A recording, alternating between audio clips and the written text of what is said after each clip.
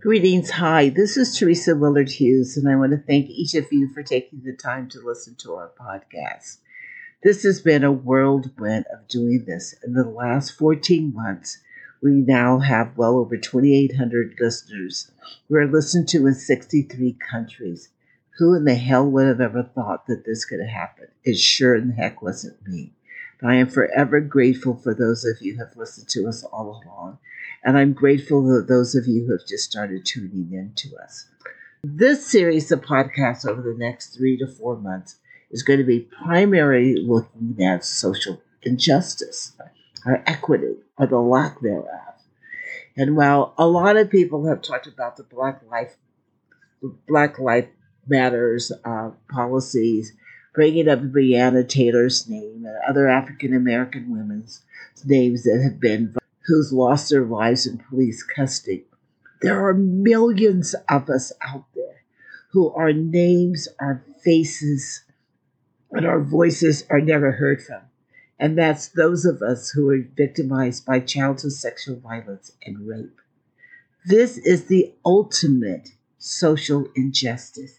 Any woman of color or any woman, you ask anyone who's an LGBTQ or a trans woman, does she know somebody that has been sexually violated? I can guarantee you every one of them will say yes. It's not a matter of just saying yes. They can tell you how many. For 6 months, I did experience taking Lyft to be able to be for transportation. I traveled no more than 15 to 20 minutes on the ride. And I asked the drivers, who were all races, all genders, all different sexual orientations and religions, did they know anybody was sexually violated as a child? And damn near everyone said, yeah, my mom, my sister, my cousin, my uncle, my best friend. All these people knew someone. This isn't a secret, folks. Everybody knows someone. And yet we have been silenced. And the laws are out there to protect the predators and not us. It impacts every aspect of our lives. It impacts how we parent. It impacts how our health care, our mental health. It impacts our incarceration rates. You look at it, it is everything. It impacts our economics. It is the biggest issue out there, and yet our faces, and our voices are never seen. We are silenced. We are silenced to never be able to talk about the crime that defined our lives. Imagine we are not supposed to talk. Well, guess what? This podcast is all about us talking. It took me over 40 years to be able to find my voice. At 72, I ain't shutting up. So let's talk about the impact, the social injustice of childhood sexual violence and rape. And we're not going to talk about the rape, and we're not going to talk about the health care. We're going to talk about something that really is important to me, and that are the shame and the blame laws that are imposed in this country and worldwide, that those of us who are victimized. These shame and blame laws primarily protect the predator, not us. Somehow being raped is supposed to be something that we cause. Like, ooh, every morning we just got up there and put some clothes on and said, let's go out and get raped. It's just bullshit. So let's talk about all these crazy laws that we have out there. In the U.S. and then worldwide, there are shame and blame laws, as I said, to protect the predators. There are laws that are set up that by Supreme Court rulings, by local magistrates' courts, and then even politically sanctioned rape, that our bodies have no value. 2002, then President George W. Bush put out the term weapon of mass destruction, talking about the weapons that Hussein had in Iraq and why we should be going to war. But those of us who are women, and those of us who have been victimized by childhood sexual violence and rape, we always knew what the greatest WMBD was, weapon of mass destruction, a weaponized penis held-built to be able to destroy our lives. And why? Because in so many cases, our lives as women, especially women of color, marginalized women, poor women, we have no value. I was reading an article on R. Kelly and why the hell did this fool get away with raping women and abusing women for so many years? And the article was done by a conversation with the Grammy Award winning singer and social activist John Legend said. And one of the things that he said, and it was just profound, when victims don't have status, their victimhood often isn't as valuable as other people. And when you combine that with it being in the Black culture, that we rally around our men, and we often talk about, oh, don't put a good man in jail. How could you talk about being sexually violent? It's going to cause him to go to jail. It's time that we dismiss with this bull term a good man and a rapist within the same sentence. They just don't go in the same sentence. That when you walk around worldwide, women just do not have value. Right? The fact that we're the primary economic engines within our communities. We are the primary parent in so many cases. We are that person that makes our communities work. But somehow, our virginity, our sexual beings do not count. They have no value. One of the things that I wanted to talk about is that when you look at the United States, and we constantly talk about what a wonderful country it is, don't get me wrong, it is. And I've traveled a great deal internationally, and throughout this country. I know it's a wonderful country. But somehow, in this country, that every 73 seconds or every 98 seconds, depending on which research that you use, that someone is sexually violated in this country. As you know, I'm an economist, so let's just do some numbers. There's 86,400 seconds in a day. So 86,400 seconds in a day. If you divide that by 73 seconds, that means in this country alone, every freaking day, 1,183 people are sexually violated. 90% are women. 98 seconds, that's 880. Come on, people. Come on, think about it. That means that every frigging year, if we use the number 73 seconds, that's 388,615 women are sexually violated in this country. If we use 98 seconds, that's 289,620 women are sexually violated. That is a damn city. That is a good-sized city that every year, the reality of this, that we know that at least 80% of us will develop some form of PTSD, post-traumatic stress disorder. But if you're a woman of color, if you're a poor woman and you're struggling and you got a couple of kids, are you too young? Continued traumatic stress disorder, or CTSD, is women of color. The stress is just never. And the stress of trying to raise children by ourselves, dealing with the injustices and healthcare disparities, trying to get to a job that doesn't pay us a great deal of money, probably doesn't even have medical paid leave, and we're trying to balance our children, trying to hope to the hell that the hoopty that we're driving will start up that morning and get us off to work, then that one of our kids at least will have the decency not to throw a damn tantrum. That's CTSD in a nutshell. We have no value. We look at a system that has adulterized us, that is young as 5. The concept is somewhere along the line, we don't need nurturing. You're 5 freaking ass years old. You need nurturing. Somehow we're tougher. No, we're not. We got to put on armor just to survive this damn system. Somehow we are less than being worthy of being loved, cuddled, taken care of, and supported. And as a result of that mentality, of the mentality of adulteress, somehow it's okay for some asshole cop to pepper spray a 9-year-old girl, a black girl. It is okay for our girls to be suspended at an early age. It's okay somehow that if you're an African American girl forced into human trafficking, your average age is 12 years old.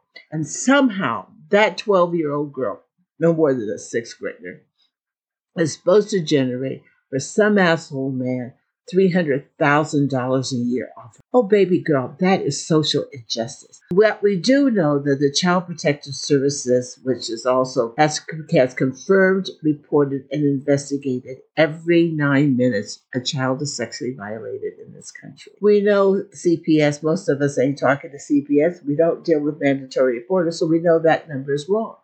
We know the number is greater than that. 93% of us who have been sexually violated, we know are predators. So this BS that we have out there, that they talk about stranger danger, it ain't a stranger. We know the bastard. We are threatened by them just by the smirk. And they know that they're not going to be charged because, once again, you don't want to bring a good man down.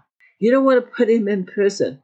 Maybe the asshole needs to go to prison. Supreme Court in Minnesota in March 2021 unanimously ruled a 6-0 that a man could not be found guilty of rape because if the rape, quote unquote, rape victim had voluntarily got drugged beforehand. What they were talking about was a 20-year-old girl who ended up drinking too much and she took prescription pills. And guess what? She got raped. It wasn't her fault. It wasn't his fault. It was her fault because she put herself in that position. In Missouri law, a third-degree child molestation is a Class C felony and is punishable between 3 and 10 years. Or he could get a shorter sentence if he could cough up $10,000. Come on. Same judge in Missouri. 2 cases in which each man, 121, the other 122, had pleaded guilty of rape and sodomy against a 11 and a 12-year-old girl. They pleaded guilty. And the judge said, no. They shouldn't be charged with this. After pleading guilty. And you know the reason? Because these 11 and 12-year-old girls were playing on the internet. They posted that they were 18.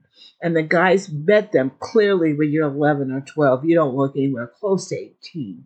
And the guys raped them. And the judge said it was their fault. It was the girls' fault because they lied. They lied. And that's how the guys got away with it. There was a case in Europe in which a woman was raped by 2 men. Badly abused, raped, beaten up, and the whole 9 yards. And the judges in that case said, it's not possible. She can't charge them with rape. The reason? The woman was too damn ugly, in their opinion. And then there's my all-important friend, the man that I despise and has despised for years for his rulings and his actions. And that's none other than dear old Alan Dershowitz. In 1997, said that they should throw out the rules of statutory rape. And the reasoning?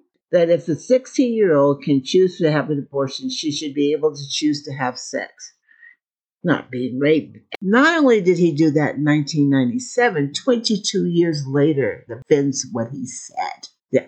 How can the hell can you say statutory rape is an outdated concept?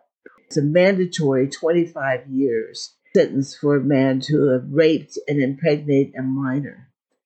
So she's been raped, she's been impregnated, and she's a minor. 25 mandatory years. Guess what happens? That son of a bitch can plead, to a lesser charge and maybe do 2 to 3 years. She's still pregnant. She's still a minor. She is still a child. Talk about social injustice. If the young girl seeks an abortion and is able to find a doctor to perform the abortion, that individual is subject to 10 years in prison, while the asshole, the real criminal of this whole thing, the predator, is able to plead. Talking about injustice all around. If you look at the Native American women, there's a ruling in which that on tribal land, if a non-Native American man comes on tribal land and he rapes a Native American woman, he cannot be brought to charge by the tribal courts. It is just hard to believe that that's what's going on. There's a young woman in Kenosha, Wisconsin, God bless that city, that was charged with killing human trafficking. Prior to her shooting him, they found child pornography. They found evidence that he had been going to Milwaukee and trying to pimp out 12-year-old black girls, 12 to 14-year-old black girls. They had the evidence. Guess what they did? They let him go. And soon after, this young girl had enough and she killed him. And somehow it was her fault. It was her fault because, quote unquote, she stole his car. You're a 16-year-old girl and you're pimped out. What understanding of values do you have? The car was relevant to her. It was an item, and you can understand it in some way. But yet, this DA, luckily, a lot of people across the country and across the state pledged money and got her out on bail. There's a group of Chilean women who've said that they've had enough. That they've had enough of being raped and abused and being blamed and shamed. And they formed their own movement. These women have a dance, they have an anthem, they do the whole 9 yards. These are powerful women. What we're beginning to see, while I'm talking about this shame and blame law, that women around the world are standing up and saying, no more of this BS. No more of you being able to use my body. And then blame me for it. You see it in India. You're seeing it in England, where a young girl was walking to her home by herself. She was abducted, murdered, and raped. What did the police say? Oh, maybe you guys should walk together. That's not the goddamn thing to say. And women there are raising up. There's a case in France where a prominent family, and they're ruling against a prominent family, where this woman had been sexually violated by her stepfather. Her mom knew of it, and she finally made noises about it. And as a result of it, it's bringing down a lot of the social status and political status of people in France. In Australia, the same thing is happening. In England, it's happening. It's happening around the world. Our voices, the millions of us, this army of women from around the world are rallying. And it's not rallying around the Me Too movement, although we've done that. This is rallying about our body being sexually violated. That some asshole thinks that it was his God-given right to rape us, to violate us. We're going to continue on this conversation about this injustice, but I want you to be aware that as we go forward in June, we're launching this movement. I'm still trying to figure out the title of it, but it's coming closer. But this movement that says enough is a goddamn enough. We're tired. We're not going to take it anymore. Sounds like a bad movie. But we are not going to take this abuse any longer. We are no longer are going to be silenced. And we are no longer going to allow court systems to protect the predator and not us. In the meantime, stay healthy, stay strong. Talk to you soon. This is Teresa. Bye-bye.